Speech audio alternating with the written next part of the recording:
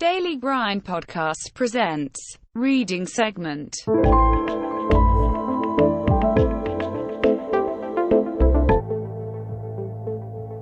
All right, I'm taking out my notepad here, a paper notepad, not an iPad. Although I use iPad Pro for a lot of things, but I have this little brown book that is literally called Book Juice. That's what I called it.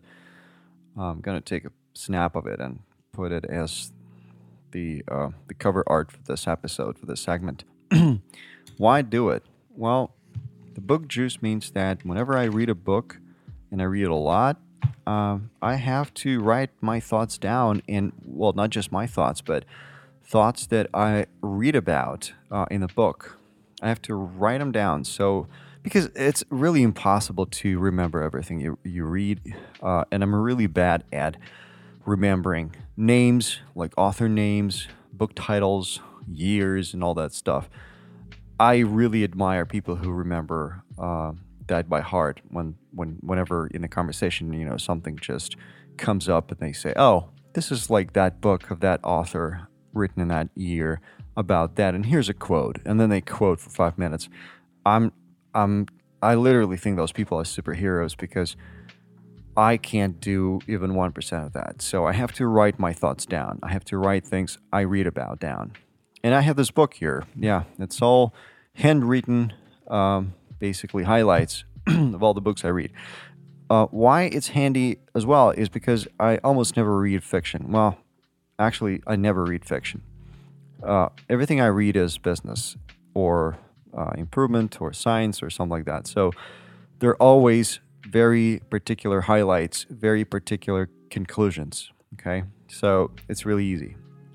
And today, I'm gonna start reading. Finally, I've been waiting for this for years. Probably, I'm gonna start reading "The Tools of Titans" by Tim Ferriss. I'm pretty sure you know who Tim Ferriss is. All his books are pretty amazing. But he became really famous after writing the 4-Hour Weekend. 4-Hour Work Week. 4-Hour Weekend is my weekend. 4-Hour Work Week and the 4-Hour Buddy. He's a great guy, absolutely amazing author. And what I love about him is that he almost never writes, just for the sake of writing. Everything he writes has a purpose, and there are particular things and thoughts that he collects from other people. It's not that he makes things up. Like, everything is usually referenced. So Tools of Titans is a pretty massive book. Let me check how many pages. 700. Yeah, around that. 700-ish. 700 pages of, it looks like it's Times New Roman 12 or something. So it's not, it's not like one letter per page. So it's a massive book. But because it's not fiction, it's 700 pages of value. Why? Well, he did something pretty incredible. He interviewed a bunch of very successful people in various fields, starting from sports, athletes, to politicians, to generals, to businessmen, obviously, to entrepreneurs, startup founders, and stuff like that. And he devoted couple pages of this book per person. Excuse me. So, and he was asking them very unconventional questions in order to understand how they got where they got and what they were doing specifically. So that's why this book is pretty incredible. I mean, it should be. And I'm about to start reading this book. To be honest, I already had a sneak peek. I read the first 25 pages, which were all intro pages. Why? Because the book is so massive and it's pretty much raw data from the interviews that he had to write about 15 pages of rules on how to read this book and how to use it, how to understand what's going on here. So I'm just going to skip all that because this podcast is not a substitute for reading this book. It's just maybe for, those of you who are I don't know, just lazy reading this book, or you don't have time or something, and you just want to get a sneak peek on what this book is about. So I'm just going to read it with you. I don't know how many pages I can do per segment, but not a lot. My plan is to stay under 20 minutes of reading per segment, so I'm not sure how many pages that is, but we're going to see. Right now, we're 5 minutes into the segment, and I'm about to start with the first story from the book. It's a story of Amelia Boone, and every page starts with a quote. Here we have a little fish. It looks like it's a carp, and the quote goes like this: "I'm not the strongest. I'm not the fastest, but I'm really good at suffering." It's pretty good. Oh yeah, and by the way, one thing I need to mention is that I'm not going to read this book just for the sake of creating an audiobook. I'm gonna be reading slowly because I'm reading for myself again.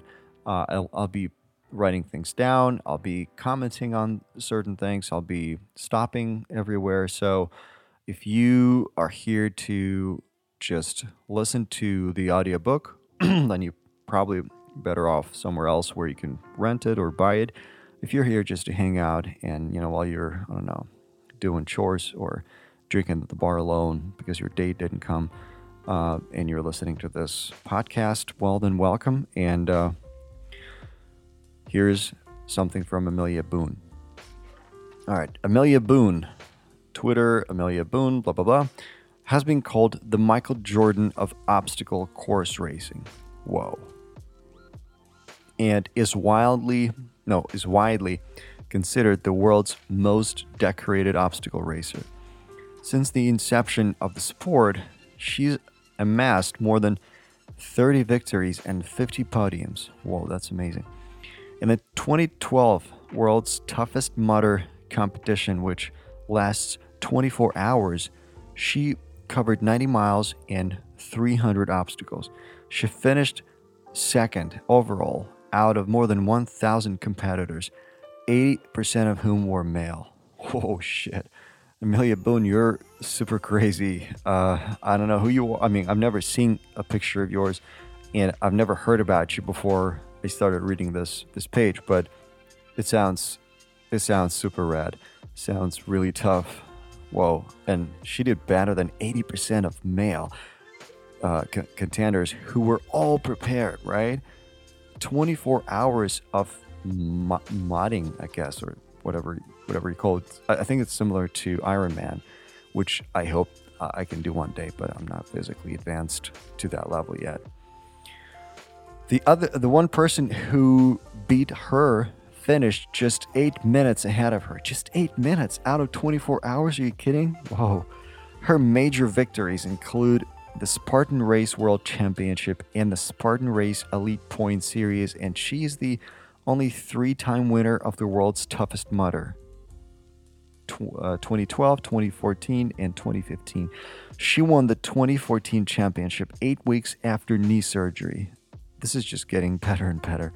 Amelia is also a 3-time finisher of the Death Race, a full-time attorney at Apple. Well, that was unexpected. And she dabbles in ultra running, qualified by the Western States 100 in all of her spare time. Well, Amelia, I can tell you I'm 100% sure that once I'm done reading this, I will find you on Twitter, on Instagram, on Facebook, and LinkedIn. I will add you everywhere, and I'll tag you, and I'll thank you for being such an awesome person. Because, this is true inspiration. Just 100 words into the podcast, into this book, and already you feel like shit. Well, in a good way. Because whatever, all those complaints and, anything that you come up with on a daily basis, just read this, okay? She had a knee surgery, and 8 weeks later, that's just 2 months. I remember when I had an accident on my bike, I almost died. I had, skin transplant, 2 broken bones and stuff like that. A lot of blood was transmitted to me from some other human being. It took me 45 days to just recover to a basic level. And then after that, I was limping for probably about 4 months. And then after that, I wasn't good to run or do any hard physical exercise for another 4 months. So it took me almost a year. And she had a knee surgery, and 8 weeks later, she took the second place in this world's toughest mudder competition. All right. What would you put on a billboard? That's a question. So now there's a series of questions to her, and she comes up with answers. What would you put on a billboard? The answer: no one owes you anything. That's so true, and that's so her, because based on the story here, it's clear that she understands this 100%. Amelia's best $100 or last purchase.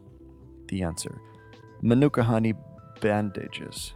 Amelia has scars all over her shoulders and back from barbed wire wounds. Whoa. Most gifted or recommended book. Answer: House of Leaves by Mark Danielewski. This is a book that you have to hold because there are parts of it where you need to turn it upside down to read it. There are certain pages where you are reading it and it turns into a circle. This is a book that an entire sensory experience. Well, it's pretty interesting. I'm kind of intrigued to at least take a look at that book. House of Leaves by Mark Danielewski. Amelia's tips and tactics. All right, the first one. Hydrolyzed gelatin plus beetroot powder. Oh, yeah, you heard it right. Hydrolyzed gelatin plus beetroot powder. I've consumed gelatin. That's her saying. It's Tim Ferriss, I think. Yeah, I've consumed gelatin for connective tissue repair in the past. I've never stuck with it long term because gelatin takes on a seagull poo, like texture when mixed into cold water. Amelia saved my palate and joints by introducing me to the Great Lakes hydrolyzed version, green label, which blends easily and smoothly, and a tablespoon of beetroot powder like Beet Elite to stave off and cowhoo flavor, and it's a whole new game. Amelia uses Beet Elite pre-race and pre-training for its endurance benefits, but I'm much hardcore. I use it to make tart, low-carb gummy bears when Fat Tim has carb cravings. Yeah, that was him saying. That's pretty funny. And I've actually never heard about hydrolyzed gelatin. And it's, well, sort of amazing power to take care of your joints. That's interesting. Okay. Next one. Rumble roller. Think foam roller meets monster truck tire. Foam rollers have historically done very little for me, but this torture device had an immediate positive impact on my recovery. It also helps you sleep if used before bed. Warning, start slow. I tried to copy Amelia and did 20 plus minutes my first session. The next day I felt like I'd been put in a sleeping bag and swung against a tree for a few hours. Yeah, okay. Next one. Rolling your foot on top of a golf ball on the floor to increase hamstring flexibility. This is efficiently more helpful than a lacrosse ball. Put a towel on the floor underneath the golf ball, lest you shoot your dog's eye out. Yeah. The next one. Concept 2, Skierg. Skierg. For training when your lower body is injured. After knee surgery, Amelia used this low-impact machine to maintain cardiovascular endurance and prepare for the 2014 World's Toughest Mudder, which she won 8 weeks post-op. Kelly Starrett is also a big fan of this device. Okay, well, supposedly you know who Kelly Starrett is. The next one, dry needling. I'd never heard of this before meeting Amelia in acupuncture. The goal is not to feel the needle. In dry needling, you're sticking the needle in the muscle belly and trying to get it to twitch, and the twitch is the release. It's used for super tight over-contracted muscles, and the needles are not left in unless you're a masochist. Don't have this done on your calves. And the final one here is sauna for endurance. Amelia has found using a sauna improves her endurance, a concept that has since been confirmed by several other athletes, including cyclist David Zabriskie, 7-time U.S. National Time Trial Championship winner. He considers sauna training a more practical replacement for high-altitude simulation tents. In the 2005 Tour de France, Dave won the Stage 1 time trial, making him the first American to win stages in all 3 Grand Tours. Zabriskie beat Lance Armstrong by seconds, clocking an average speed of 54.678 kilometers per hour. Whoa. I now use a sauna at least 4 times per week. To figure out the best protocols, I asked another podcast guest, Rhonda Patrick. Her response is on page 7. And the question to Amelia, I guess, who do you think of when you hear the word successful? The answer, Triple H is a great example of someone who's transitioned extremely well from athlete to business executive. So Paul Levesque. Well, I don't know who that is. Some random facts about Amelia. There are 4 of them. Number 1, Amelia eats Pop-Tarts as part of her ritual pre-competition breakfast. Pop-Tarts. Interesting. Second, her record for unbroken double unders, passing a jump rope under your feet twice with one jump, is 423 and is thus able to impress all CrossFitters. Unbeknownst to them, she was a state jump rope championship in 3rd grade, and also, unbeknownst to them, she ended at 423 because she had to pee so badly she peed her pants. Now that's funny.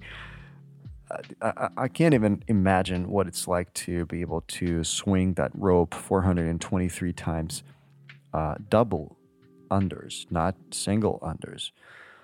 Amelia loves doing training runs in the rain and cold, and she knows her competition is probably opting out.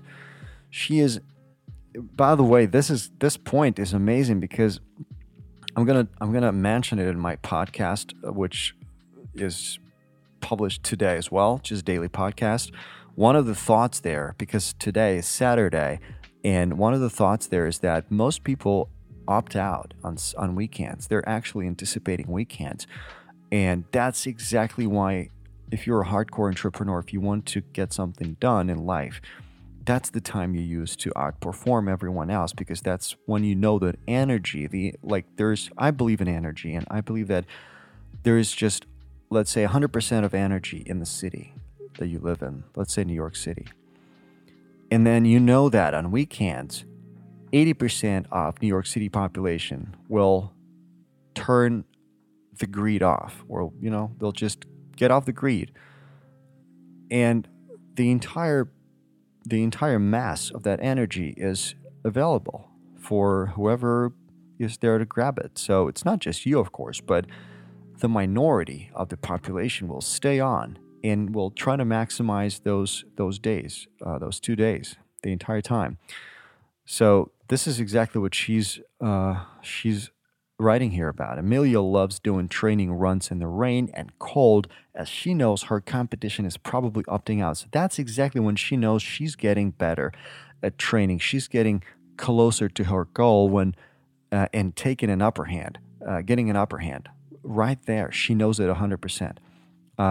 This is an example of the rehearsing the worst case scenario to become more resilient. Yeah, for sure.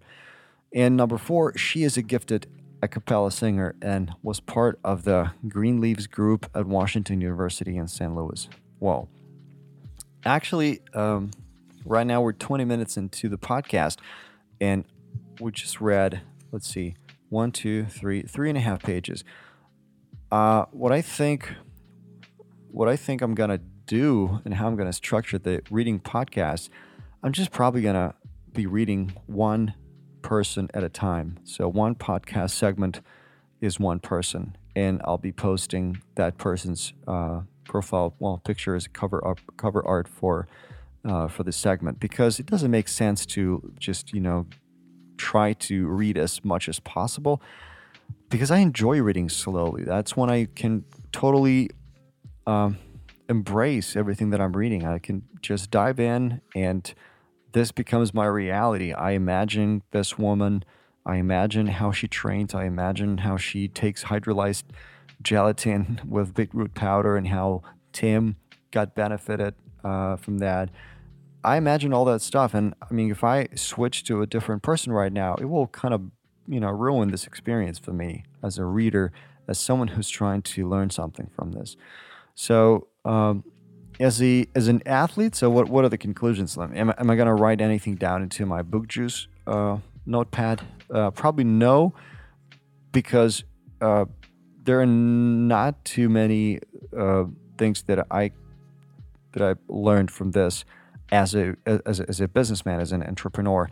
As an athlete, though, I will definitely look up hydrolyzed gelatin for my joints. I'm 35, so a lot of things start happening differently now.